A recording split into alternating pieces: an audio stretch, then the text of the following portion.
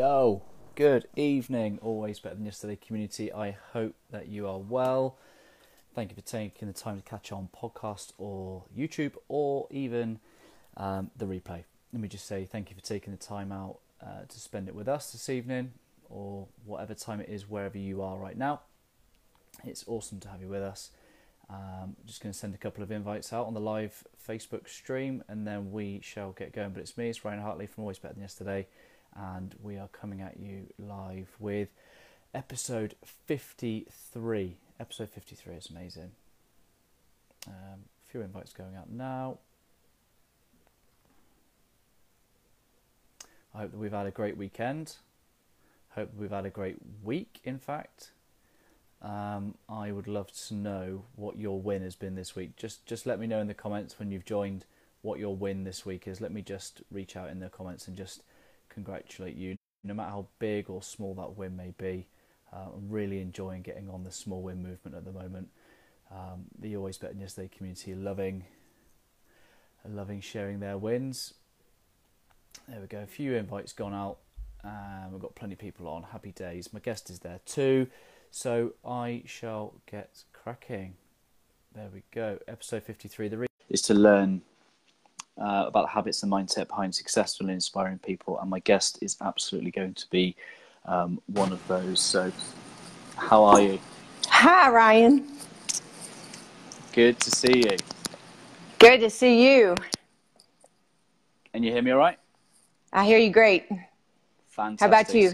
Very good, loud and clear. So thanks for taking the time out of your day to come join us. I've not said much about it, so I wanted to leave you the opportunity to introduce your good self and share a little bit about your story. Sharing my story. My name is Rebecca. Yeah, just introduce yourself. Rebecca Lawler. I live in New Orleans, Louisiana. I've been an athlete my entire life. Played tennis at the elite level, nationwide, earned a full scholarship to one of the top Division I tennis programs in the country. After college, I became a teaching professional, kind of followed the natural progression of jobs, was to become a teaching professional. So followed that natural way. However, following the events of September 11th, 2001, I decided to serve my country. I had an overwhelming desire to serve my country. So joined the United States Coast Guard and became a search and rescue boat driver, performing various law enforcement search and rescue operations. Unfortunately, while in the Coast Guard, I suffered a severe shoulder injury. Ended up having to have surgery. In 2011, I briefly returned to the sport of tennis. While playing an exhibition match, I suffered another injury to my shoulder. That injury was crippling and required me to have a major surgery. So I had a complete and total revision of my shoulder. But that became a defining moment in my life. Most people said I would never return to my sport, would never return to the athlete that I once was. So although my future looked dim, I chose to have a different outlook. So in physical therapy, I really began to turn that adversity into a positive experience. I began to apply the things that I had learned as an athlete, like goal setting, positive self-talk, imagery, visualization, relaxation, breathing techniques. I really turned those into myself and applied them to myself, and began to use them in my recovery. So it was that moment that really so shifted the course of my life. It shifted my purpose, my identity, and my life, actually. I went back to school. I earned 2 master's degrees in sport and performance psychology. And right now I'm just launching my business and working with youth athletes in the area and around the area, providing them with the psychological tools to cope with the adversities in sport that I did not always have as an athlete. Wow, what an introduction. So, guys and girls, if you're watching, I did promise that this would be an inspiring conversation. I think just from the introduction, you can see that there's so much that we're going to dive into. And I guess I'd just love to take it right back to the start in terms of developing yourself to become an elite athlete. And I think, obviously, you said you earned a scholarship, which probably means that you weren't getting surrounded with the right level of coaching and support. Would that be fair to say from an early age? You kind of had to graft and earn that? That I had good support from coaches? Was that your question? I'm sorry. Yeah, so in the early days, you had to earn a scholarship. So before the scholarship, were you kind of, what was it like? What was it like for you? So I came from a very small town called Macomb, Mississippi. It's about 2 hours away from New Orleans. And I grew up on three tennis courts. Yeah. I had to travel. My parents took me to coaches, the best coaches in the surrounding areas. So if they were in Mississippi or if they were in Louisiana, in Georgia, Alabama, my parents got me to those coaches that could really develop my game and my ability, my talent. It was difficult. A lot of kids today have the resources of academies and those types of things that have everything, the technical, the foundational, and the mental all in one package. I didn't have that. I had some wonderful coaches that developed me, and then it was hard work. It was earned. You know, I was blood, sweat, and tears, and I had the goal to go to college, knew that I had some talent, and went right to work. Where's that come from? Where does the hard work ethic come from? I think my family, my parents, for sure, you know, and coaches, you know, if they always were giving me lessons from the best, if it were the best athletes, you know, if you want to be a successful tennis player, if the Steffi Graf, you know, of tennis was in my day, that's how old I am. But, you know, if you want to be Steffi Graf, this is what you're going to have to do. If you want to be Roger Federer nowadays for these kids, you know, these are the steps and this is the commitment that you're going to have to do and give going forward. Yeah. I love that it's gone full circle and you're going back to helping the youth now. And I won't skip to that. Won't get to that too soon. But obviously then you talk about the events of 2001 and talk us through what it's like. What was it like, you know, feeling that overwhelming sense of, you know, being called to serve and signing up? What went through your mind?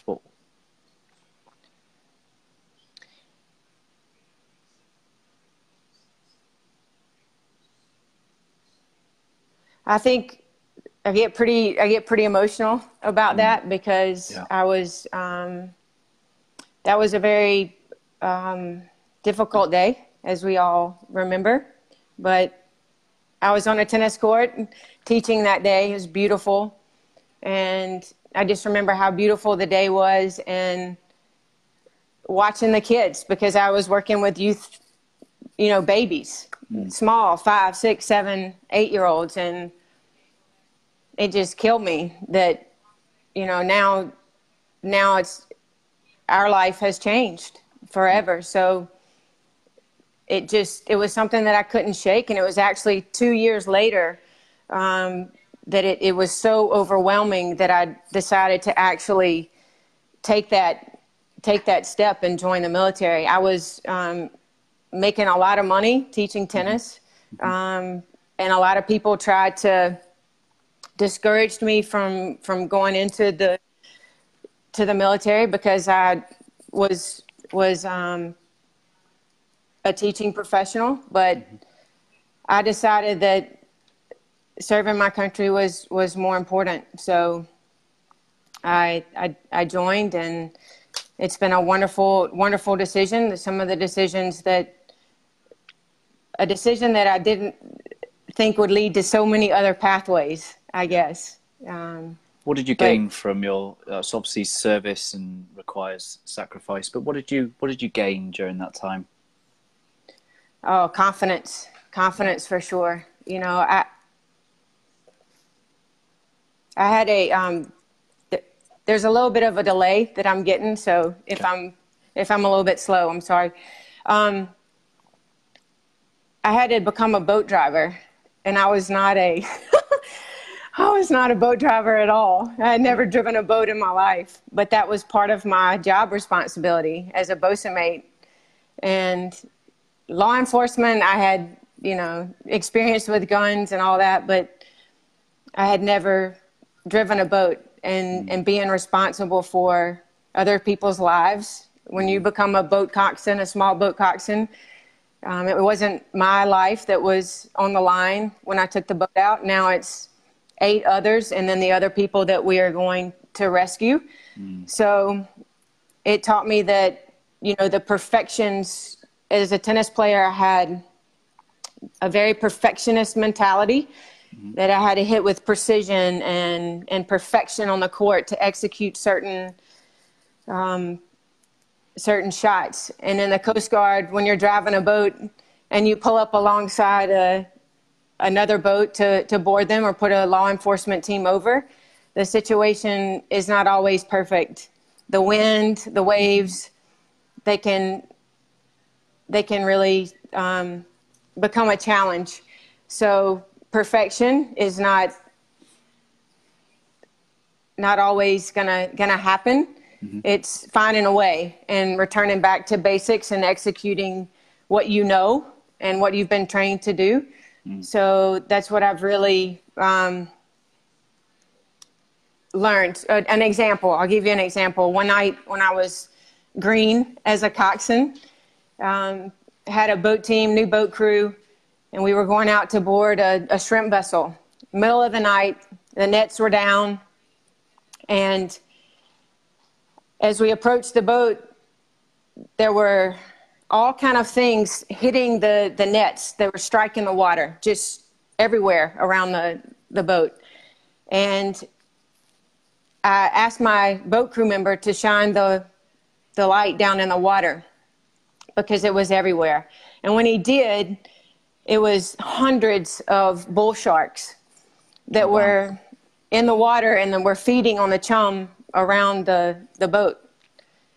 And I can just remember this overwhelming feeling of, wow, I've got to put a boarding team over in this, so you have the challenge of securing the boat alongside with the nets down.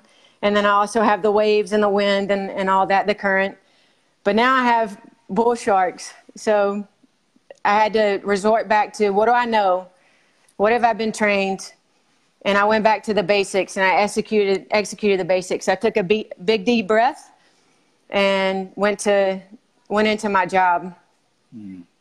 But there were several things like that, and those things build your confidence, that, all right, I've overcome that. That goes in my confidence bank. Now I can do other things. I love that.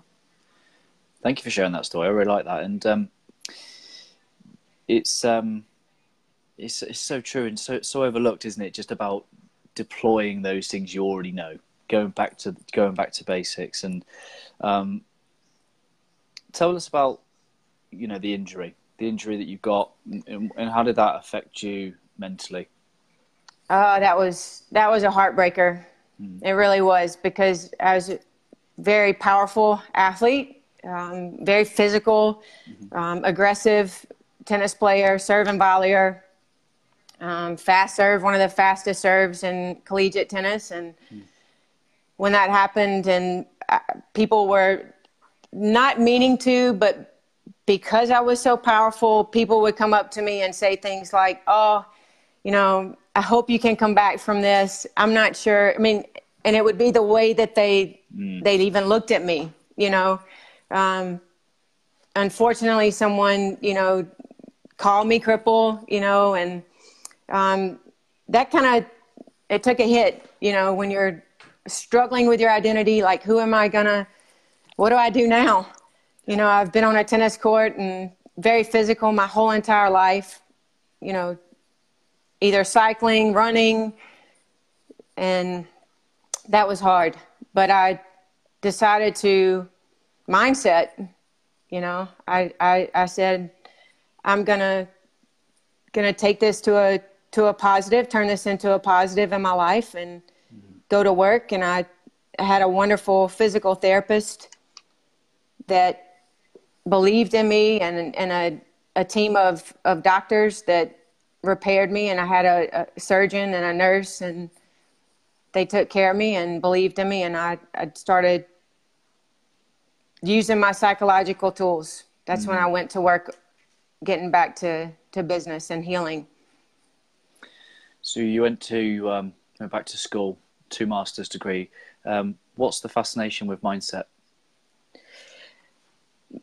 I think it all begins with that. I think as soon as our feet hit the floor, we have a decision to either, in the morning, to either attack the day with hope and optimism or fear and dread.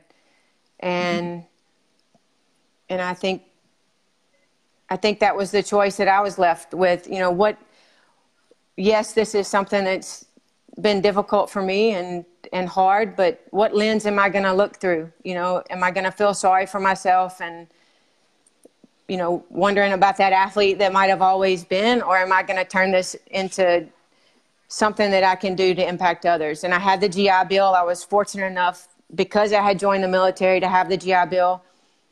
And I went back to school and went right away but a positive, you know, I was using that mindset of hope and optimism. And that's kind of how I approach my day now. Who can I impact? Who can I inspire? And what life can I touch today? Who can I reach out and touch and make an impact on?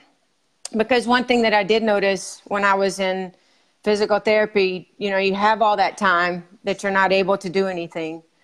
And I observed people. I had a lot of time to observe when I was injured. So I watched people coming in and out of the grocery store, being in line, if they were impatient with someone, or just their normal everyday. Do you say hello to someone when you walk down the street?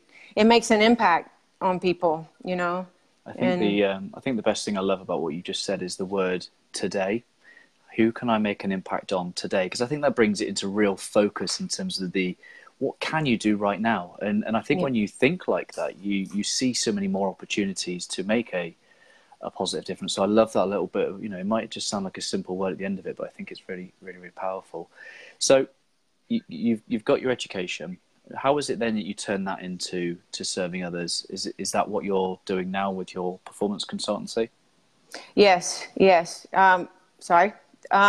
Just, you know, I think as a tennis player, I didn't always I had the physical ability, but at the right moment, I didn't always have maybe a breathing technique that I could use, or, you know, just that positive affirmation that I could say at the right moment, like, I got this, you know, and having those tools, imagery, visualization, those are all things that injury took me 2 years, you know, to recover and come back from. So,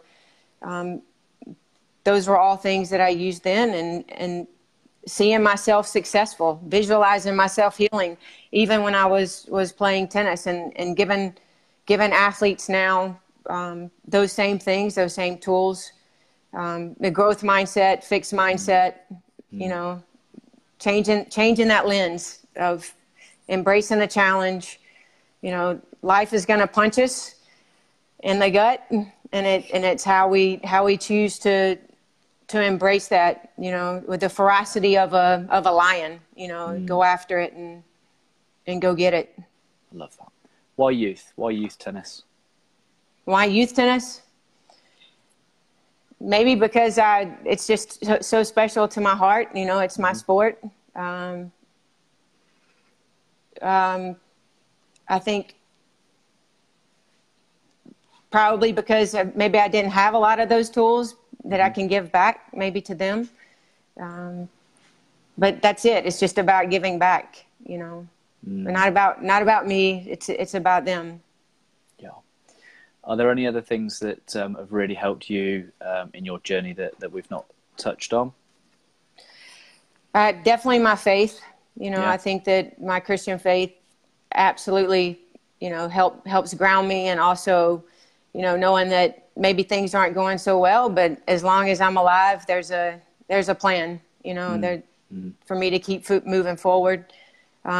Certainly that mindset of how I'm going to wake up, and choose to live this day, even anticipating, okay, what may be thrown at me today, what obstacle, what stress may be thrown at me today, and then preparing kind of how I'm gonna tackle that or find a way through that.